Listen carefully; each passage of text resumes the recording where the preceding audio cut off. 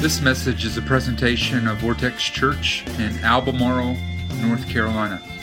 For more information about the ministry of Vortex Church, please visit us online at vortexchurch.com.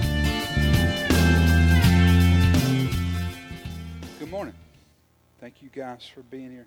My name's Kevin. I'm the pastor here, and we're going to go ahead and dive in. We're right in the middle of a series that we've called Friends with Benefits, looking at really two statements. So really two statements out of the whole Bible that we're looking at through this series. John 15:15, where Jesus says, I no longer call you servants, I call you friends. And that dynamic shift that Jesus has offered us, that we could be friends of the living God. And then focusing in on a series of statements that David makes in Psalm 103, where he lists out the benefits that come from that friendship. If there's anybody in the whole entirety of the Bible that would understand the benefits of a relationship with Jesus, it would be David. David, who had experienced the grace and mercy of God multiple times, had failed God and then be forgiven and be restored. He would understand that. And so we're going to go ahead and look at that passage today just to get started, just to remind us. Psalm 103, beginning in verse 1. Praise the Lord, my soul. All my inmost being, praise his holy name. Praise the Lord, my soul, and forget not all his benefits. And that's where we derive the title, benefits. He forgives all my sins and heals all my diseases. And that's where in week 1 of this series, if you weren't here, I'd really encourage you to go back and listen to the message where we talked about the forgiveness of God, the benefit of God's forgiveness, and how deep that goes. That goes obviously into the stuff that we've done, all right, our transgressions, but God even moves past that and forgives the inward sinful motives that exist in our heart. God has brought that level of forgiveness into our life. He completely forgives us. Then continuing on, the Bible says, he forgives all my sins and heals all my diseases. He redeems me from death. And so last week we looked at the benefit of God's redemption, that Jesus came into the earth to buy us back from slavery to sin, to set us free so that we could follow him completely. And then this verse, which is verse 3, and he crowns me with love and tender mercies. He crowns me with love and tender mercies. And that's where we're going to camp today, that God has crowned you with love and tender mercy. The real question, I think, is really what is God talking about there? Because that's language that for many of us doesn't make sense, because the illustration, the allusion that the Bible is making towards crowning is something that realistically, we've defined that by an event that happened last Sunday night, right? Miss America. Anybody watch that? Right? The only time we tune into Miss America is when the girl from South Carolina can't get anything right and just fumbles for about 2 minutes. Those are the times that we pay attention to it. And really, I think that pageantry and the image of the crown that is associated with the winning of that kind of contest has brought us to the point where we would associate being crowned with having won something. We've won. I don't know if you've ever tuned in and watched the absurdity that is Toddlers in Tears. Y'all ever watched that show? Moms just go psycho crazy over their little girls, put them up on stage, and the girls just completely break down under all the pressure. That has framed for us what we think of when it comes to winning a crown, right? That's the terminology that we would do there. But I would tell you that as we inspect this today, as we spend a good bit of time looking at what the Bible is saying, that you're going to see that that's not at all what the Bible is telling us. That's not a bad reading, because Jesus has won, right? He has defeated sin and death. But what I would tell you today is that we're going to walk through 3 questions, and I'm going to help you understand what the Bible is saying to us is the great benefit that God has given us through being crowned with his loving kindness and tender mercy. The first question that I would deal with, and I think it's important, is what is a crown? What's a crown? Well, the Bible says that God crowns us. Well, then, what is the crown? And understand that it's King David who is writing this. in an era where government was really established under kingships. And the crown of a king was this. It was a symbol of authority. It was a symbol of authority. And authority is something that in our culture, our perception of authority is just jacked up. Okay? It is. Because as Americans, and specifically as Westerners in general, we have a really high value on independence. Right? Nobody tells me what to do. Right? And you know what? All of you, the Bible would tell you, you're all slaves to something. You all have a master. And authority is a major issue. And the first thing that I would tell you about authority is that Jesus himself had authority. The longest sermon that's preached in the Bible happens at the beginning of the book of Matthew. It's Matthew 5, 6, and 7. We call it the Sermon on the Mount. Jesus touches every topic from money to relationships to eternity, and even practically worry and anxiety. It's this great teaching. And the Bible records in Matthew 7 this. Matthew 7, beginning verse 28. When Jesus had finished saying these things, the crowds were amazed at his teaching because he taught as someone who had authority and not as their teachers of the law. There was this noted difference between the way that Jesus was opening the scriptures to them, the way that Jesus was presenting life, than what they had seen happen before. And so as Jesus is opening the scriptures and teaching them, the people sit back and go, he's not got any title, but he has a lot of authority. He doesn't, there's no building that he's going to walk into and be the president of that organization, but there's something different about Jesus. He has authority. That when he teaches, it's different. And the authority that Jesus had, he tells us something about it, and it's important for us to understand how authority works. Jesus says in Matthew 28, where he gives us the great commission, this great commandment to go into all the world, Jesus says this. When Jesus had finished saying these things, then Jesus came to them and said, all authority in heaven and on earth has been given to me. Therefore go and make disciples of all nations, baptizing them in the name of the Father and of the Son and of the Holy Spirit. Jesus gives us an important lesson in authority right there. That authority is given, it is not earned. Authority is given, it's not earned. All authority under heaven and earth has been given to me. We see the same sentiment echoed in John 13. In John 13, Jesus said, the Bible records of Jesus, Jesus knew that the Father had put all things under his power. Jesus had been given authority.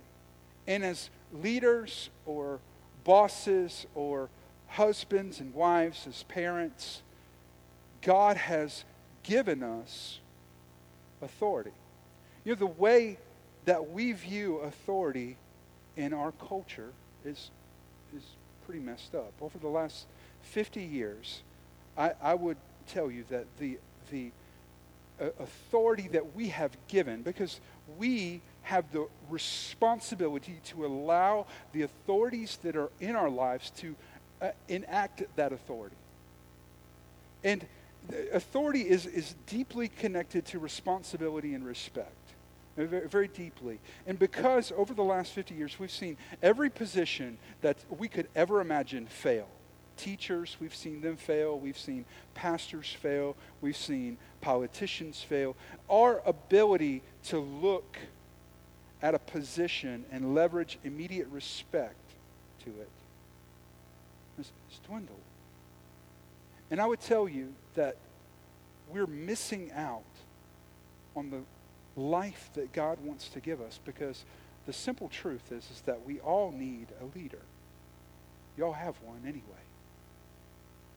We all need a leader. We all need the authority that God has put in our life to lead us and for us to get out of it what God intends to give us out of it.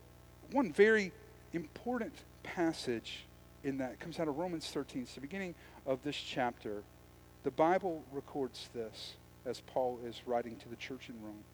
Everyone must submit to governing authorities, for all authority comes from God. Again, the same principle there, that God gives authority. And those in position of authority have been placed there by God. So anyone who rebels against authority is rebelling against what God has instituted, and they will be punished. And some of you, when you hear that, you say in the back of your mind, but you don't know how bad my boss is. You have no idea what it's like to work at the place I'm working at. You have no idea how manipulative, conniving, difficult they are. Paul's writing to the church in Rome. A city that is the capital of the Roman Empire. That would hold a Colosseum where Christians would be crucified and burned.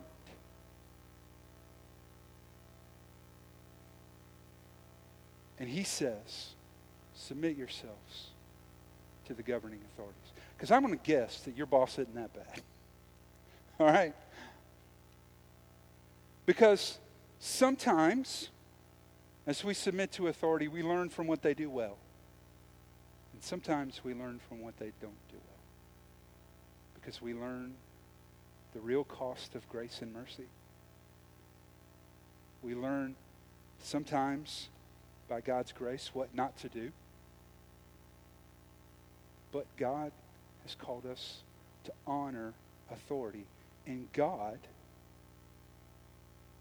as he says that he crowned you, he has given you authority. He's crowned you. He's taken authority and given it to you. The real question then has to be, if God has given us authority, if that's what it means to be crowned, then why are we crowned? What is God doing with the authority that he is giving us? And I would tell you that God gives us authority to reign in this life over sin and death. To reign in this life right here, over sin and death. Many of you have caught a presentation of the gospel that tells you that Jesus loves you, he died for your sins, and he does not want you to go to hell. He wants you to go to heaven. And in that presentation, in the way that we have thought about the love of God and the redemption of God, we relegate the work of God to eternity after our death, that God saves us. He saves us from eternal damnation in hell. I would tell you that if you have any belief in God that keeps him from leveraging change in your life right now, anything like that is not healthy and not accurate. You see, God wants you to reign in this life. Let's look at what the Bible says in Romans 5. In Romans 5, verse 21, the Bible says this: so just as sin ruled over all people and brought them to death, now God's wonderful grace rules instead, giving us right standing with God and resulting in eternal life through Jesus Christ our Lord. Just as sin ruled, now the wonderful grace of God is in charge. Back up a few verses and we'll look. Verse 17. For if, because of one man's trespass, death reigned through that one man, how much more will those who receive the abundance of grace and the free gift of righteousness reign in life through the one man, Jesus Christ? You see, sin and death caused sin to reign over us, but through the work of Jesus Christ, God has crowned you with authority. He has given you authority to reign in this life over sin and death. And the Bible tells us in that verse that that is through an abundance of grace. I don't know if you know this about yourself. My wife knows this about me, that I need an abundance of grace. And that's not just a theoretical idea. I'm not just kind of making a blanket statement. I mean every day. Like, I need an abundance of grace. I need it. Like, I'm going to get this wrong. I'm not going to always be the perfect person. I'm not always going to say the right thing. I'm not always going to have the best attitude. I need an abundance of grace. And our God is a gracious and merciful God. He is gracious to us. He has given us an abundance of grace. Last week, as we looked at the redemption that God has so generously given us, we looked at a verse out of Revelation 5:9, where the Bible records that Jesus came to buy us out of slavery. I think it's interesting that as we read the next verse, you're going to see that God wants us to reign in this life, not as slaves to sin, but to reign over sin and death. Look at what the Bible says in Revelation 5, beginning in verse 9. You were slain, speaking of Jesus, and by your blood you ransomed people for God from every tribe, and you have made them kings and priests to our God, and they shall reign on the earth. And they shall reign on the earth. See, the Bible describes you and I there in two different terms. You have made them kings, and you have made them priests. You have made them kings, and you have made them priests. What kind of authority does a king and a priest have? You see, a king is described all throughout the Bible as someone who has authority over people. The king is the president of the government. He is the person that has absolute authority in that system. And so God is telling us that we have authority over other people. And then when he describes us as priests, what does a priest have authority over? A priest has authority over the work of God. God is using a priest. I would tell you this, that God has positioned you in life, and he has given you the gift of your crown so that you can reign over sin and death, but not just for you, so that you can lead others to Jesus so that they can reign over sin and death as well. You reign so that you can help others reign. And the last question that I think is important for us to ask is, with what are we crowned? What does God crown us with? And which is a direct answer from verse 4, with loving kindness and tender mercies. With loving kindness and tender mercies. The word that's used in the original text to describe being crowned literally means to be surrounded by. To surround. The Bible tells us that God has surrounded us with loving kindness and tender mercies. And if you were David writing and penning that verse, as you read through the writings of David, specifically in the Psalms, you find that theme over and over again. Really, let's look at just two of those. In Psalm 40:11, the Bible says, David writing, "Do not withhold your mercy from me, Lord. May your love and faithfulness always protect me." And as he opens Psalm 51, which is a prayer of repentance after, as king, David committed adultery by stealing another man's wife and then having that man executed. Okay? David opens that prayer with this: have mercy on me, O God, according to your unfailing love, according to your great compassion, blot out my transgressions. You see, God has surrounded you with loving kindness and tender mercy. Because, let's put that in context of John 15, where Jesus says you're no longer servants, you're friends. See,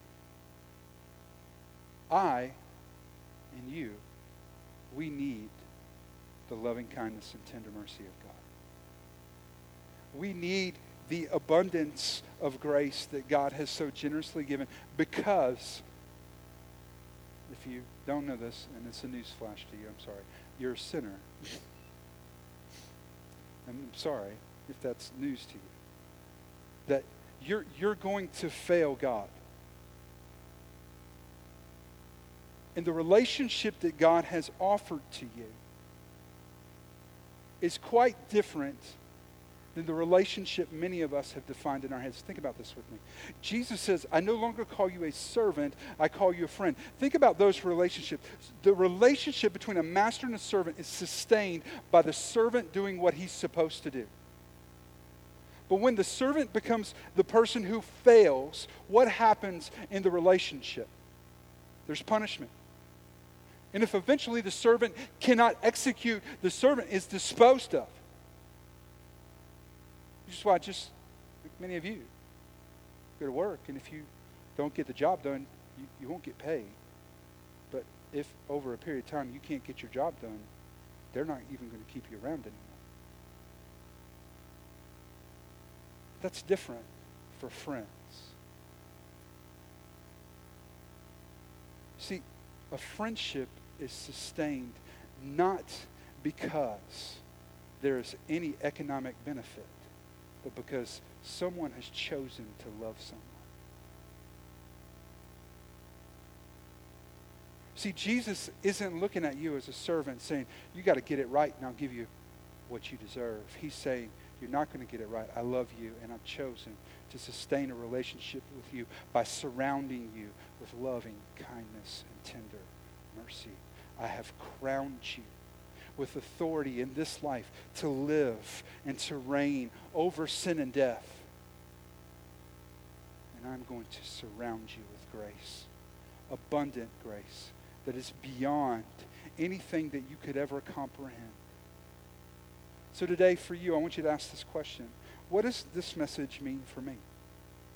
What's this mean for me? What does this message mean for me personally? As our musicians get ready to come up here. Maybe today, you're the person that's here. And your relationship with God in your mind is always hinged on what you do. And when you fail God, when you struggle, all you can think about is the punishment of God that you deserve. Maybe today you might realize that God has offered you a friendship. And that relationship is not based on anything that you could earn, but something that He's already purchased for you. Maybe today you look at your life and you feel like a slave to everything that is not good for you. Bad friends, addictions. Maybe today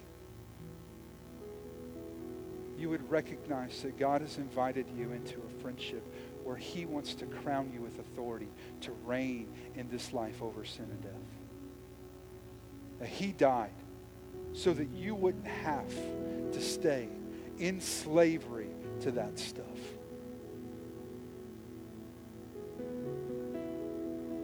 What does this mean for you? Let's pray. God, today,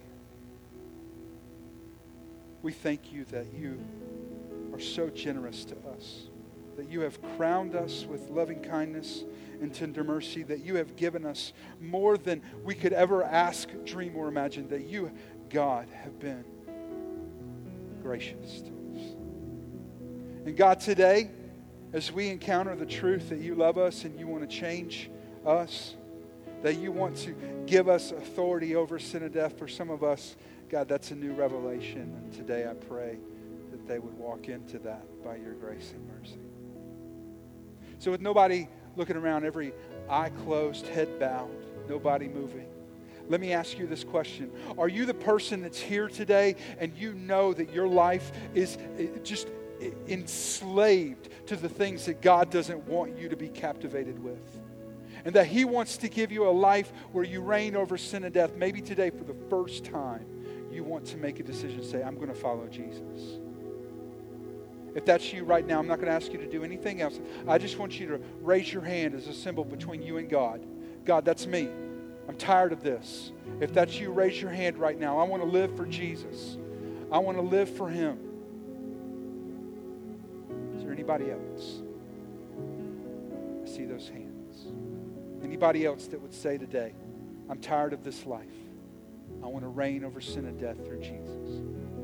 So God, for those hands that have went up, we just ask you by your grace and mercy to come and bring the miracle of new life, to empower them to reign over sin and death in this life as they live for you. God, crown them with loving kindness and tender mercy.